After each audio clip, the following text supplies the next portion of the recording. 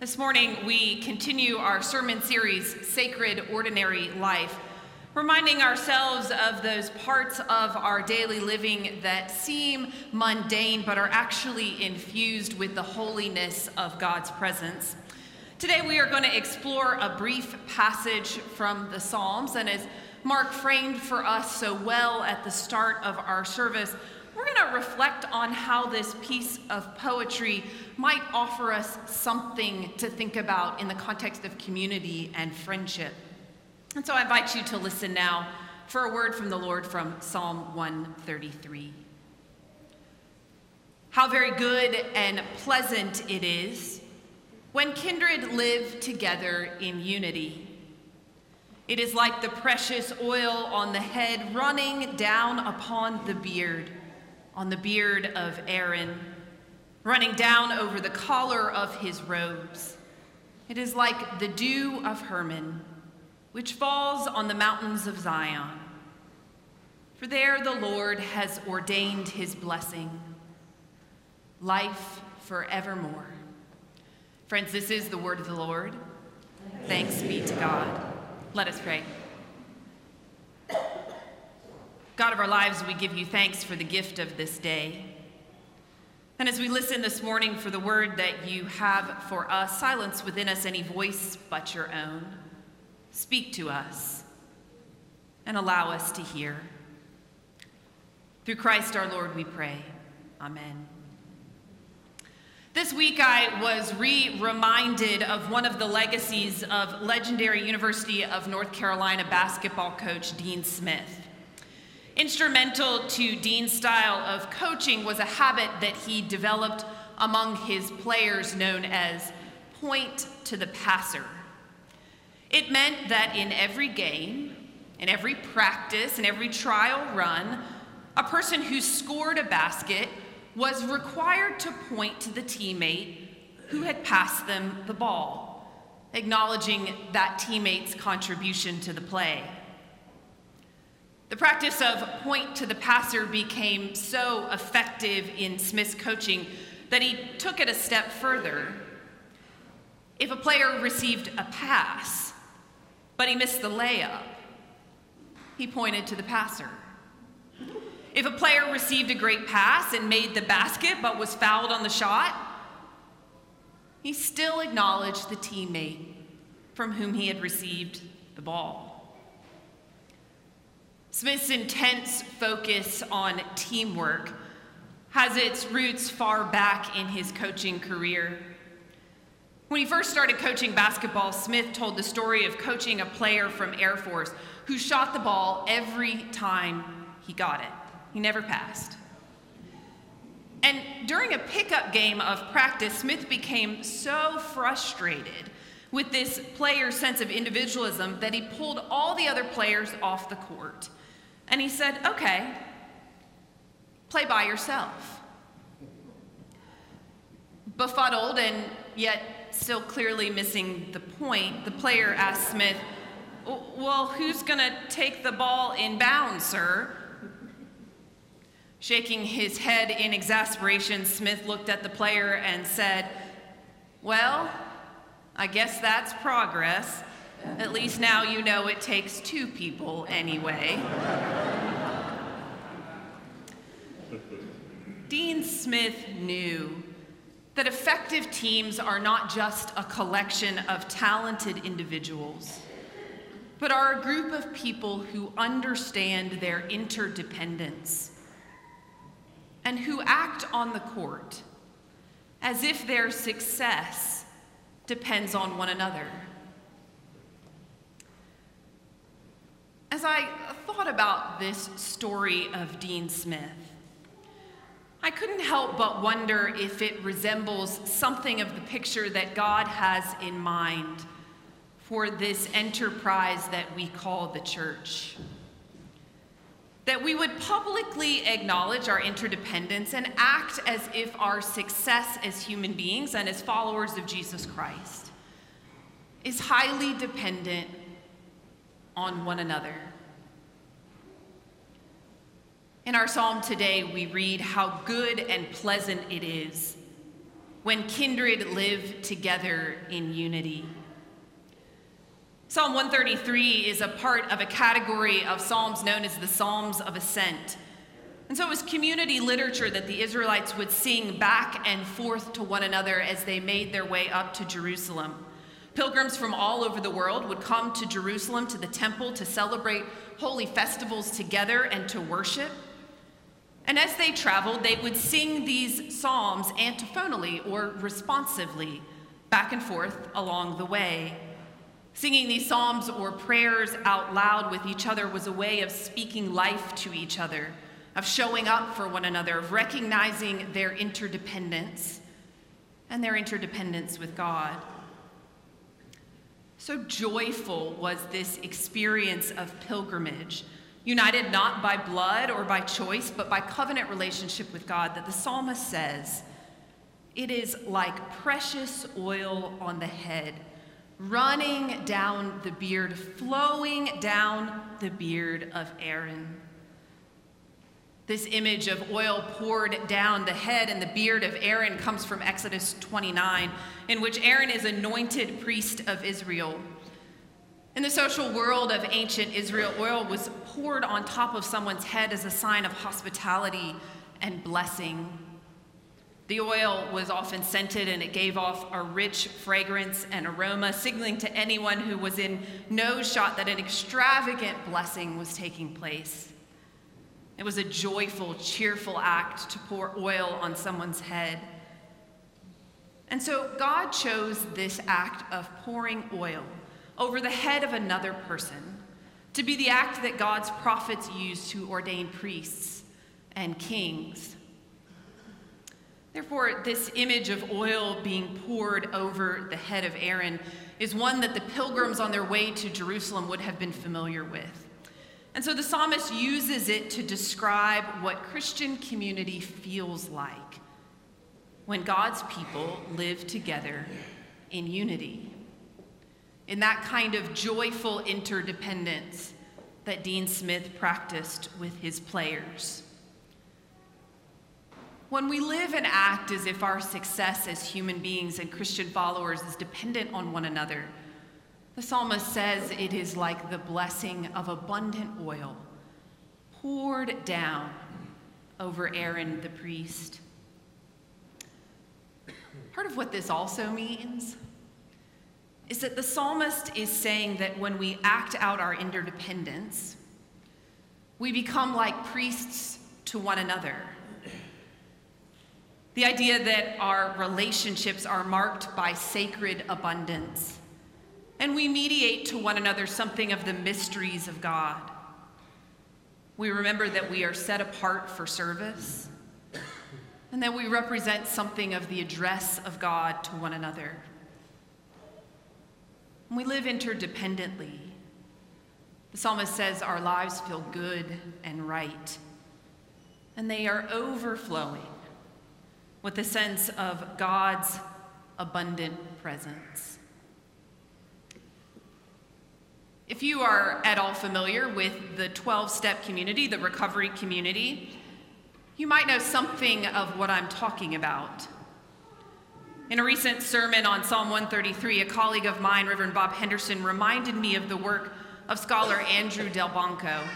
He teaches humanities at Columbia University in New York, and he's done a lot of research and writing on the AA community.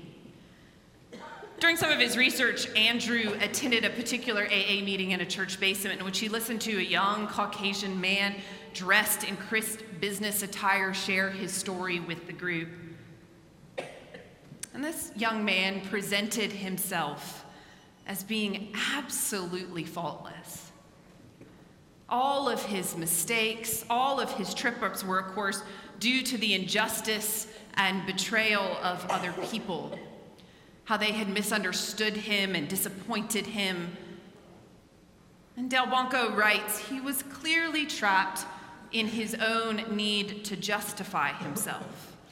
And things would only get worse until he recognized this about his life.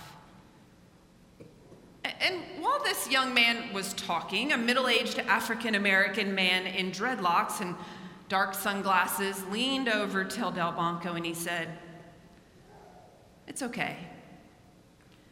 I used to feel that way about myself until I achieved low self-esteem.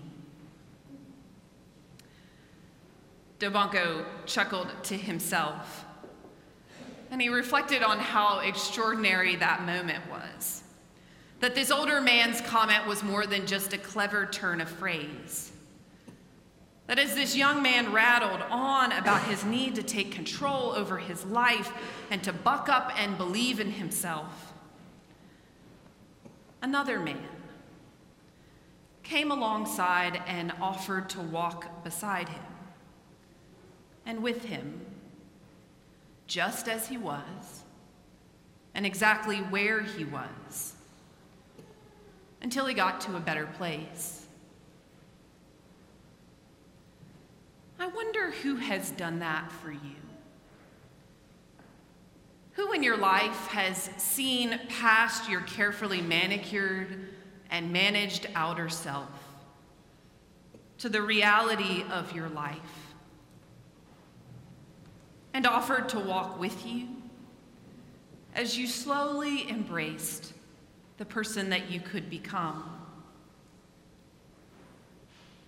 Has a school teacher or maybe a youth pastor seen past your silly or disruptive adolescent behavior, your self-consciousness, your feelings of unworthiness, to the person that you could be? Or maybe a coach who has never let you settle for a lesser version of yourself by pushing you further than you thought you were capable of, or by being impatient with your mediocrity. Or maybe a parent who would not give up on you or your potential, no matter how hard you worked to get them to give up. Who has come alongside you and accompanied you on the journey? And perhaps more importantly, who is doing it now? Who is cheering you on? Who recognizes your God-given value and functions for you like a priest, mediating God's grace? Which is also to say, whose team are you on? For whom are you serving as an encourager and a friend and a guide? As God's people, we have the privilege to serve as a vessel of God's grace and God's mercy, to come alongside those with whom we do life together. And this is far more than religious cheerleading, than sort of a Norman Vincent Peale, The Power of Positivity, or Joel Osteen's Living Your Best Life Now. This kind of accompaniment is sacred spiritual practice. In fact, the leaders of the early church, particularly the Apostle Paul, will pick up on the psalmist's understanding of friendship and community and use it to talk about the role of the Holy Spirit, the Paraclete, who comes alongside us in our lives and encourages us and guides us and is present with us. And so when we do the same, we mediate something of the presence of God to other people. And so coming alongside another to comfort and to encourage, to strengthen, to be present, is sacred spiritual practice. I think so often one of the great temptations of religion is to think of the Christian faith really as an individual enterprise.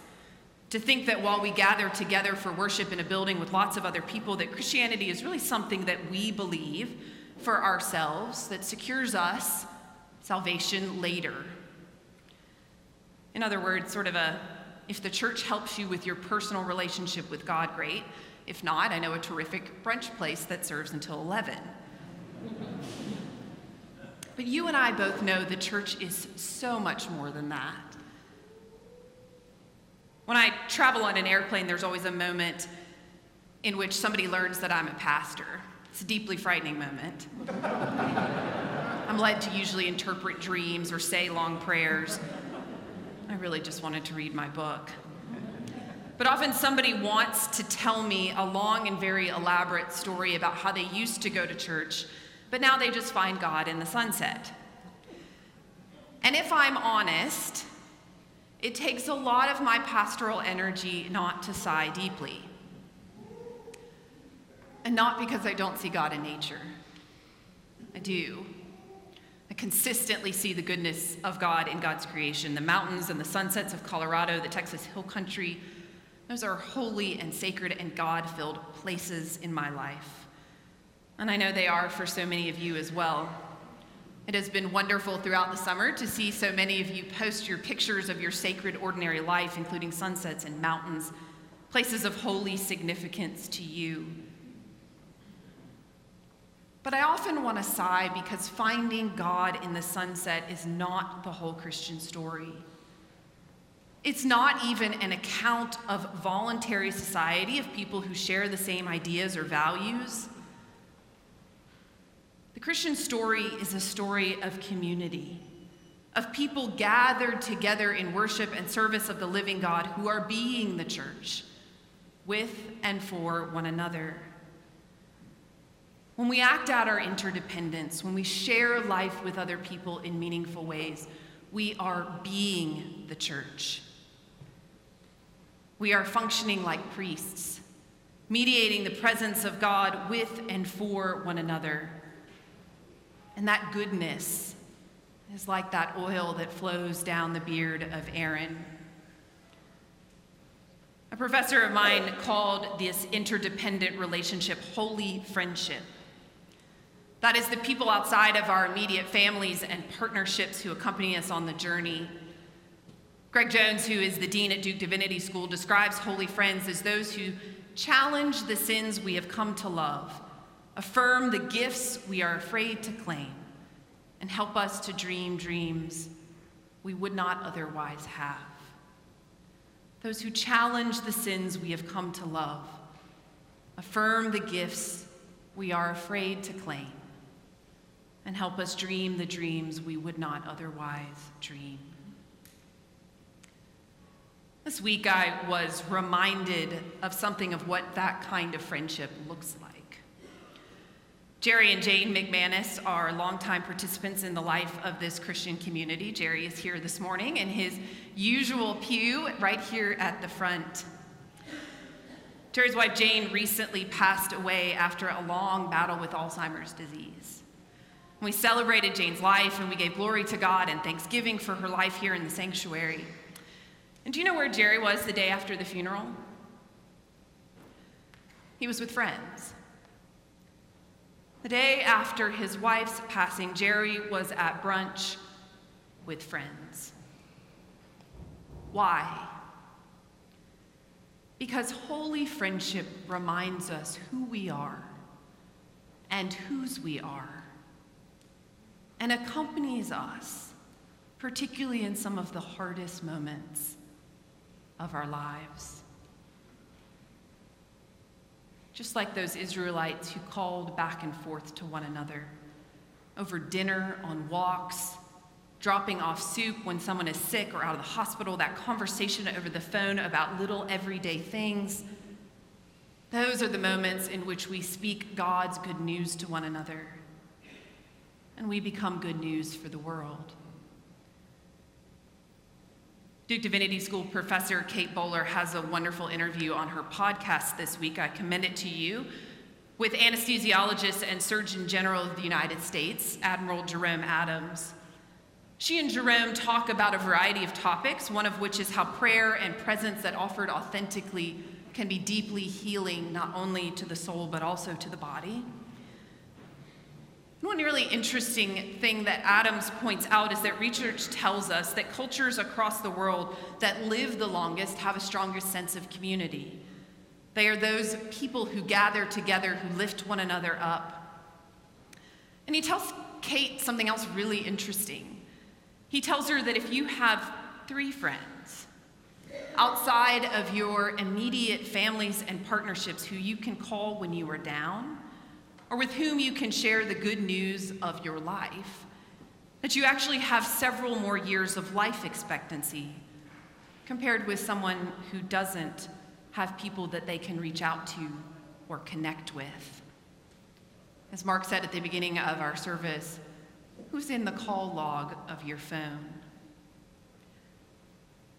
You, of course, know what the trouble with all of this is, don't you? Meaningful community and holy friendship takes time and intention. These days, I think our most valuable asset is time. As we grow older, time seems to go more and more quickly. And in our daily living, most of us feel like we never have enough of it. And I also think most of us, myself included, have very good intentions. And yet we know that it is so hard sometimes to find the time, to write the note, to pick up the phone, to prepare the meal, to make the visit. And we also know that you cannot microwave deep relationship. You cannot do meaningful friendship or community in a hurry because you can't listen in a hurry, because you cannot show up for someone else in a hurry.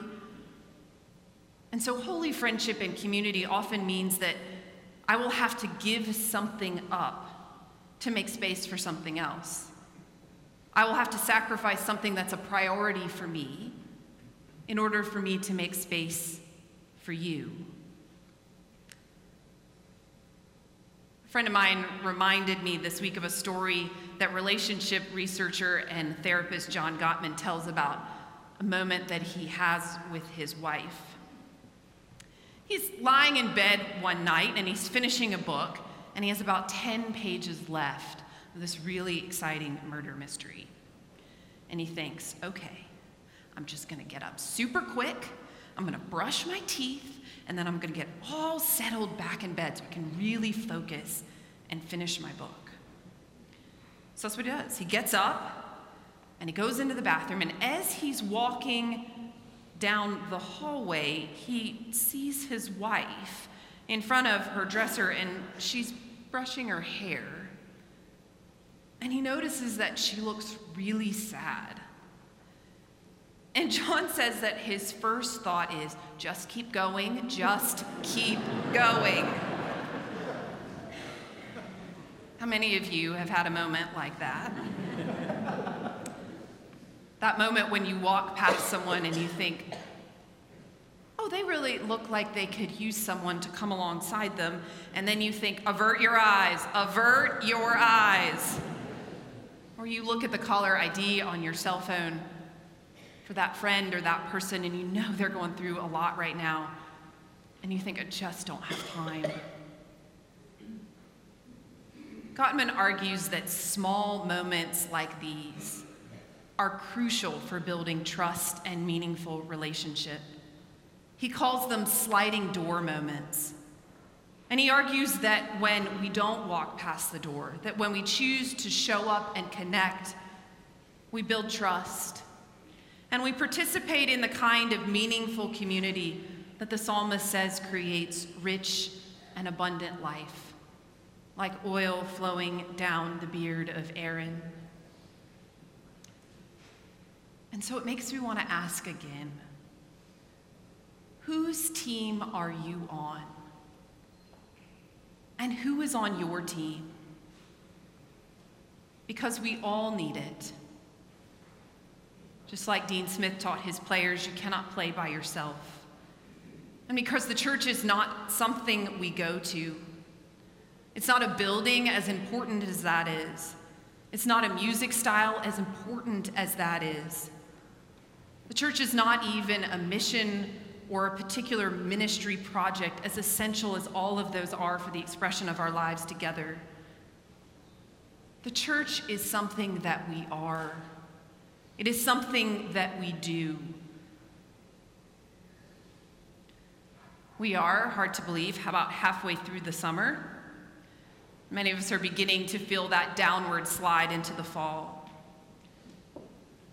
So I wonder if you might take the time that we have remaining in the summer to consider where and how you're showing up for somebody else and who's showing up for you. Beyond a member of the staff or a pastor, for whom will you be a priest? Mediating something of the presence of God. And who might you allow to do that for you? For in that moment, you will know that life is good and that it is right. And that holy friendship and interdependent community is like being covered up with the full blessing of God. All thanks be to God. Amen.